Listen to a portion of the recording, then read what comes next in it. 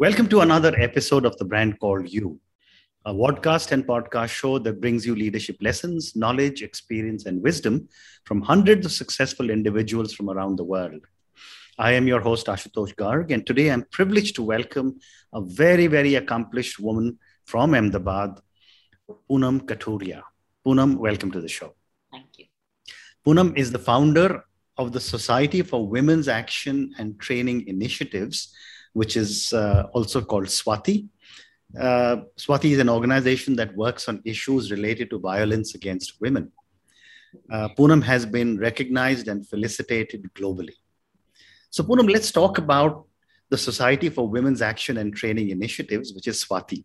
Tell me about the work you do here. Well, gender-based, we are a feminist organization, all women's organization, and our early motto, we articulated it like within the first 2 years of our formation was of the women, for the women, by the women. Wonderful. So we are a feminist group. And early in life, we also decided that violence against women is the key issue that we want to address, because when you address gender-based violence is when you address structures. If you're working on livelihood, if you're working at SHG groups, you're working on nutrition, it's something that is a primary need and everyone benefits from it. So when women form SHG groups, men get to take loans and they are very happy that women are forming SHG. Correct. It's when gender-based violence comes into the picture is when you start talking about what is that structure which is perpetuating, allowing someone of another gender, but mainly male, to perpetuate violence on women and girls.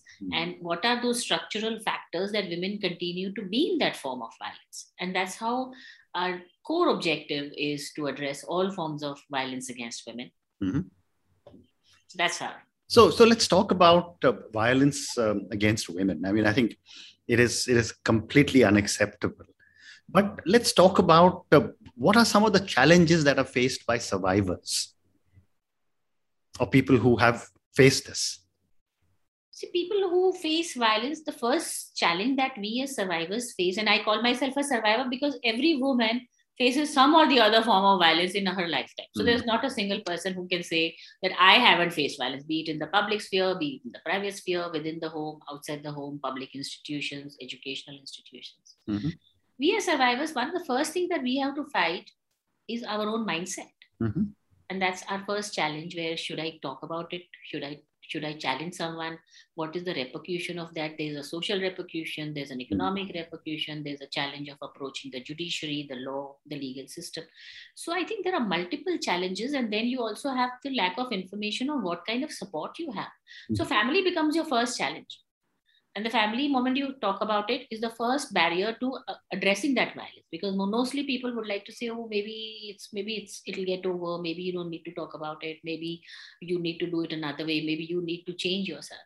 I think these are the multiple challenges that any woman in our society, be it a poor person or a well-off person, faces in our society. Very interesting. And Poonam, I was speaking to somebody in the US on something similar. And one of the things I learned was that a very large number of instances don't even come out in the open because families don't want to talk about it. I just mentioned that to you. Okay. And they don't come out in the open. In our own data, particularly there's this NFHS4, which is a fairly well-respected data for the country, National Family Health Survey. So we have the 15-16 data where it shows, compared to 7 and 8, 9 NFHS3, which was in 2007-8, violence has gone down. Lesser women reporting violence. So compared to 26% women saying they faced violence in the last 1 year from a spouse, you have 20% women saying we faced violence from a spouse in the 15-16 data. But on the other hand, you have 23% women also saying that they reported violence in the first phase, in the NFHS3. So you have women in the NFHS4, only 14% took help, compared to 23% 10 years earlier, or 6 years earlier, sorry. So I'm saying, what is that phenomena? So there's a reporting which has gone down, and there's a taking help which has gone down. And then we looked at of the 14%, what happens, who takes, like of the 20% women who faced violence, 97% took help from the family. I see. 1% went to doctors, medical systems, because you end up going to a medical system if you face injury, if you face, mental trauma. So took help from hospitals, and only 3% went to the police. Wow. So now, if you say reporting, this is the reporting. Right? And even the 26% is a tip of the 20% reporting or in 2015-16 is a tip of the iceberg, because this kind of thing is always underreported. Usme bhi sexual violence will always be underreported. Correct. And so those are the kind of challenges even in our data. And I think we need to have a more, and moment you do small community-based surveys. So we did one in, I think, 2004 in 5 districts. So we had 68% women reporting that they faced violence. And when we asked them, इसका कारण क्या है? ऐसे पानी के गिलास पे भी हिंसा हो जाती है कि पानी का गिलास मांगा और नहीं दिया तो हिंसा हो जाती है. तो हिंसा is no reason. It's a power relationship, because men have power and he knows that she's not going to go away, or so there's a helpless quotient which is created for women. Okay, how do you keep her lachar? Helplessness quotient is a word that we coined, and we said this is how women are kept or are sustained in violent relationships.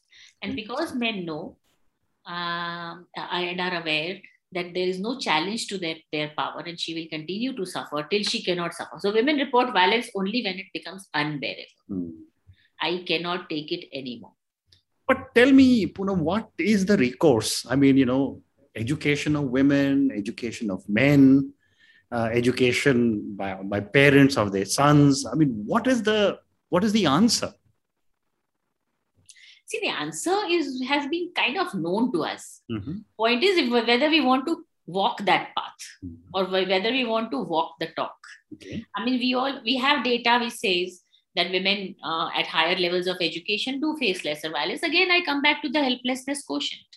She has options. Maybe she can take a job. 12 class padi mahila, less violence. Non-literate 5th class padi mahila. This is again NFHS data telling us all this. Rural and urban. Urban women face lesser violence compared to rural, because you have lesser facilities, lesser information, more feudal societies, the barrier, just the mobility factor. Rural woman finds it very difficult to move out of her home because the support services are so far away. For a rural woman facing violence, first barrier is, of course, the family. Then you have a samaj, which is like very heavy on you. You have a society around you, a community, because it's a very community-based society. Yeah. And then you have all these systems, like the police may be 25 kilometers away. The health facility might be, another 25 kilometers away. I have no information on helplines. I don't have a phone. And the bus which takes me to that facility, also maybe I have to, travel another 20. So you see the kind of barriers which come up, which sound simple to, they seem implausible, but sometimes when you talk to women, you say, my God, difficult. Yeah. And so obviously education of women is an answer. Property to women who have property. There's Kerala data. Meena Agarwal has written books on it. That you give women land, you give women property, let us see whether they'll face violence or not. So all of that is going to, and then of course parents have to become sensitive. I do say that the younger generation is more sensitive. We do research. Research is a very integral part of our work. And when we work with girls and boys, boys do show more gender equitable attitude. But kabhi-kabhi ye lagta hai this far and no further. Because patriarchy privileges all men. Yes. And men or boys are not willing. You have to get to another level to say, I want to give up my privilege, because however poor a person is, has one servant. And that's his wife, who will wash his clothes, clean the house, wash the vessels, cook for him so that he can go to work next day. And then she also goes to work post that. So I'm just saying, patriarchy is the biggest thing. And then you have this masculinity, which is mardangi, which is to do with the idea of power, which is to do with what do men do? What do men look like? How do men behave? So, so you have the family saying, "Arey, ye khana kyo banayega?" Are ye aise kyun karega? Softer men are ridiculed very often. So we have case studies of how boys who are soft are called girly. Wow. And they suffer. So it's a very entrenched kind of a system which we have to. So all I'm saying is you have to work multi-pronged. There's no single answer. You have to work at multiple levels, including state institutions. Yeah. And you mentioned that only 3% of cases reach police stations. Is any deterrent action taken by the police, or is it just another case that just keeps lying? Police thinks Chori Chakari is the only calm they should look into. They think all these women create extra work for us. I see. In COVID, we have a situation where we interviewed several women because COVID mein bahut aaya tha na. Gender-based violence has gone up.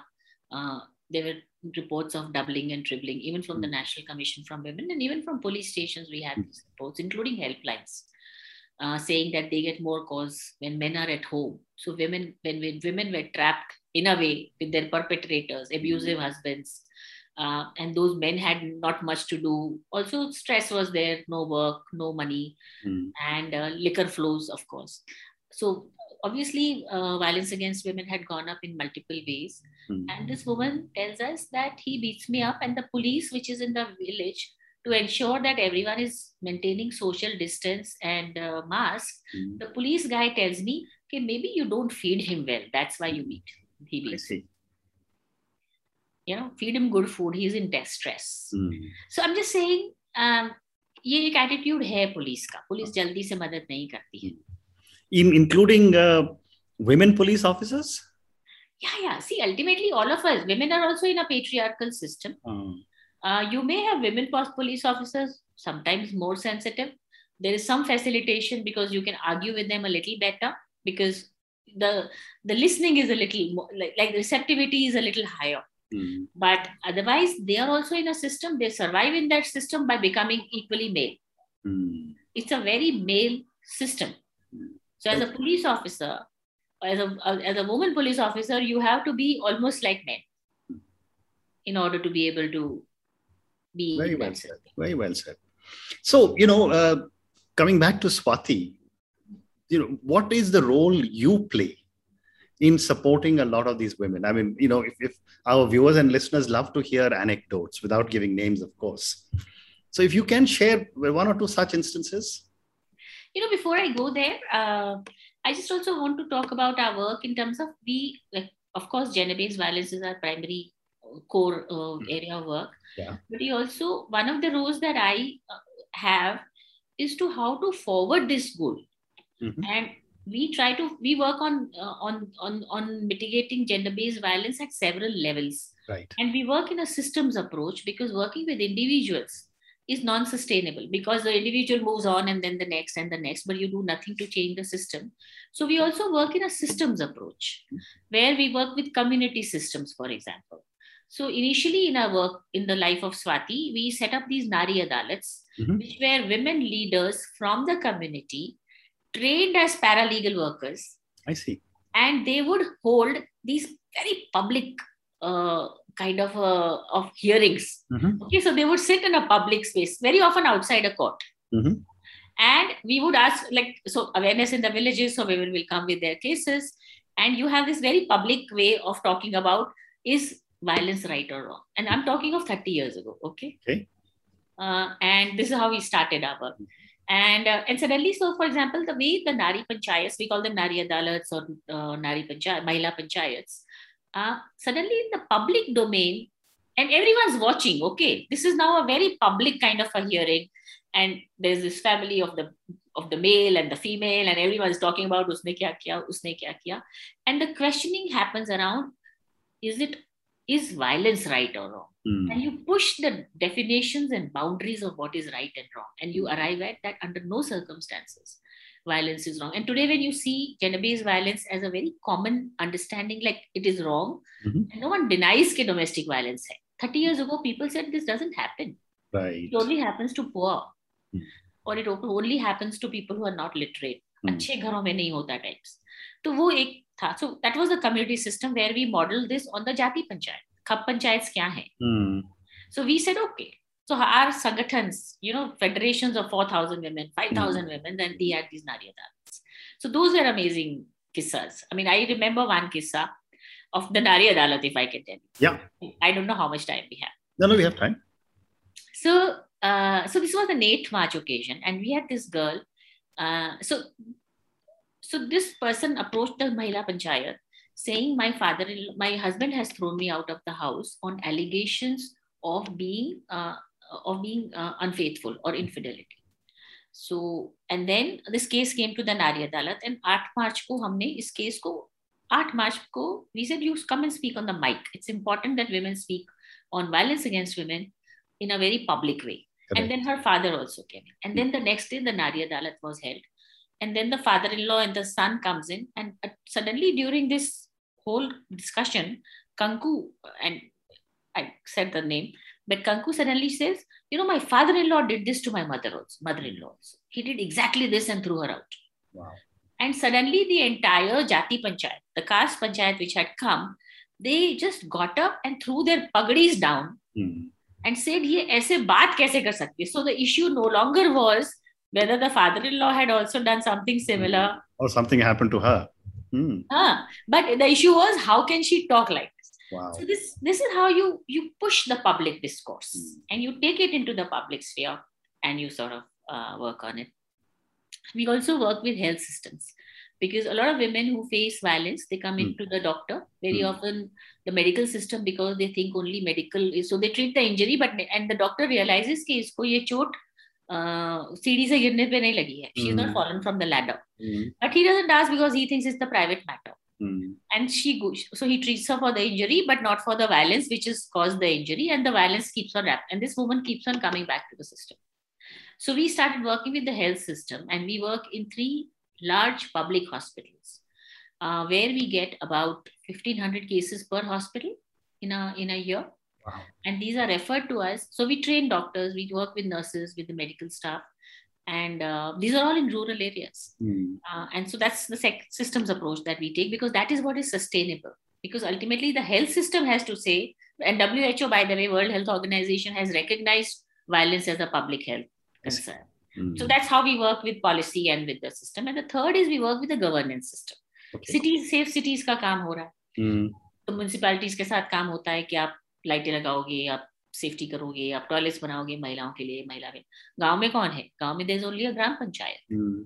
So we are now working with the governance systems at the rural area, because otherwise what happens when you don't have mobility? Moment you curtail a girl's mobility, you curtail education. Correct. You curtail education, you lead to early marriage, because अब पढ़ती नहीं है तो साथ शादी कर दो. Moment you have early marriage, you have early children. You have more early pregnancies. So you have more children dying. You have malnutrition. And the whole cycle then continues. And India is one of the largest in the world contributing to child and underage marriage. Not child marriage anymore, but you still have underage marriage below the age of 18. So that's how we sort of work with these systems now, and sort of look at it in policy kind of a framework. And I can tell you how we deal with it. It's so complex, meaning you deal with it sometimes in ways that might seem even wrong. So we had this case in one of our hospitals. We work with very feudal communities, very rigid. So this person approached us and said that I am from a very feudal Maldhari. Maldharis are cattle rearers. And they to have, like, you cannot marry outside the community. If you do, the entire family will be outcasted. Okay. And they will also be, and no one will ever marry them. No one will ever eat in their house. That's the kind of culture, the social norms which prevail. So anyway, so she had been married, और उनमें काफी बार ये पालने का विवाह होता है, जिसको ये cradle, like while you're still 6 months, you're like pledged to somebody else, or by the age of 5 years. So as she grew up, she realized that she was married. She had, like, as a 25-year-old, she's married to a 47-year-old. Wow. He's 47. And in the meantime, she also fell in love with somebody else and decided to run away with him. And family somewhere supported it, her family, because they realized कि ये क्या हो गया है. So one day when she was sleeping in the husband's house, this other family comes in a jeep and kidnaps her, and now keeps her in a constrained situation. And long story short, she manages to run away and gives us a call. Now we are also worried, because this is a very fierce, you have a community to deal with, you don't have a family to deal with, and the legal system इतना यहाँ पे वो strong भी नहीं है, मतलब इसमें काम नहीं कर रहा. So then we put her in a shelter home in Ahmedabad. She was in a place called Radhanpur, which is 300 kilometers from Ahmedabad. But we said, let's put her in Ahmedabad. So we brought her to Ahmedabad. So my counselor was in touch with her, but I one day decided, मैं भी जाती. So I went to the shelter home. And she came out and she says, and this was just within a day of her being in the shelter home. And she says, I'm going mad. I have been eating gutka since the age of 5. And यहाँ पे इन्होंने मेरे से ले लिया. I can't stay here. मेरा तो सिर घूम रहा है. I am not able to sleep. मुझे चक्कर आ रहे हैं. मुझे कुछ था ये समझ. And I had taken Compose with me. So I didn't have gutka, but I passed on those 10 tablets of Compose and said, ये खा के रह लो. So, that's how and then of course, then we negotiated with the community, we got with the elders and finally got her back to the person she wanted to. Amazing. A long story. So this is how you end up sometimes doing things. Absolutely amazing. And is there law in our country to support or protect women? We have some of the most progressive laws which are not implemented. India is a very progressive legal regime, and that's the strength of the women's movement. So you have 498A, you have Protection for Women Against Domestic Violence Act, you have a very strong rape law, which is graded in terms of sexual assault. Ko grade karta hai wo, very, very strong laws. And that is where the women's movement succeeded, but the implementation is so poor and the legal system is it just drags and drags and drags. But we do see, so I'm saying that's our challenge. And women are using law less and less, I think, in the current atmosphere. Fascinating. So, Poonam, I'm going to now move to the next segment of our conversation. Our audience loves to ask, loves to hear a little bit about you personally. So I've got 2 or 3 questions for you personally. My first question to you is that as someone who founded this amazing organization, what are some of the core values you believe in?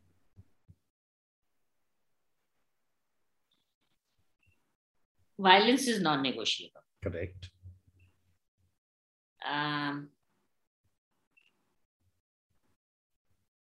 Transparency has been a very, very core value to the organization from day one. And amazingly, we haven't had a single case of corruption in the organization in 50 years. Fantastic. And I sometimes wonder, how will I deal with it if it happens? Meaning I'll consider it a personal failure. Okay. And I think when we work with cases, I think, that's the other thing that we do. It's one thing to say, supposing we do go by what a woman wants, and she may want that I want to stay back in a relationship.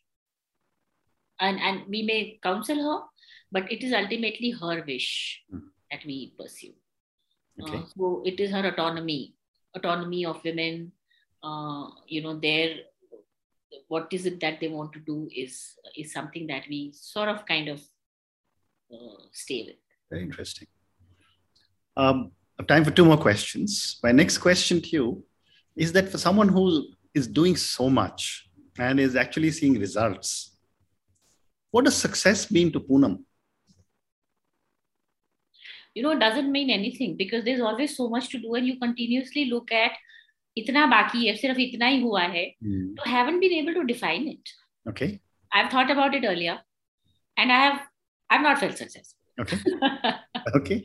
And a follow-up question from that, Poonam, is that who or what inspires you to keep pushing yourself keep giving back so much?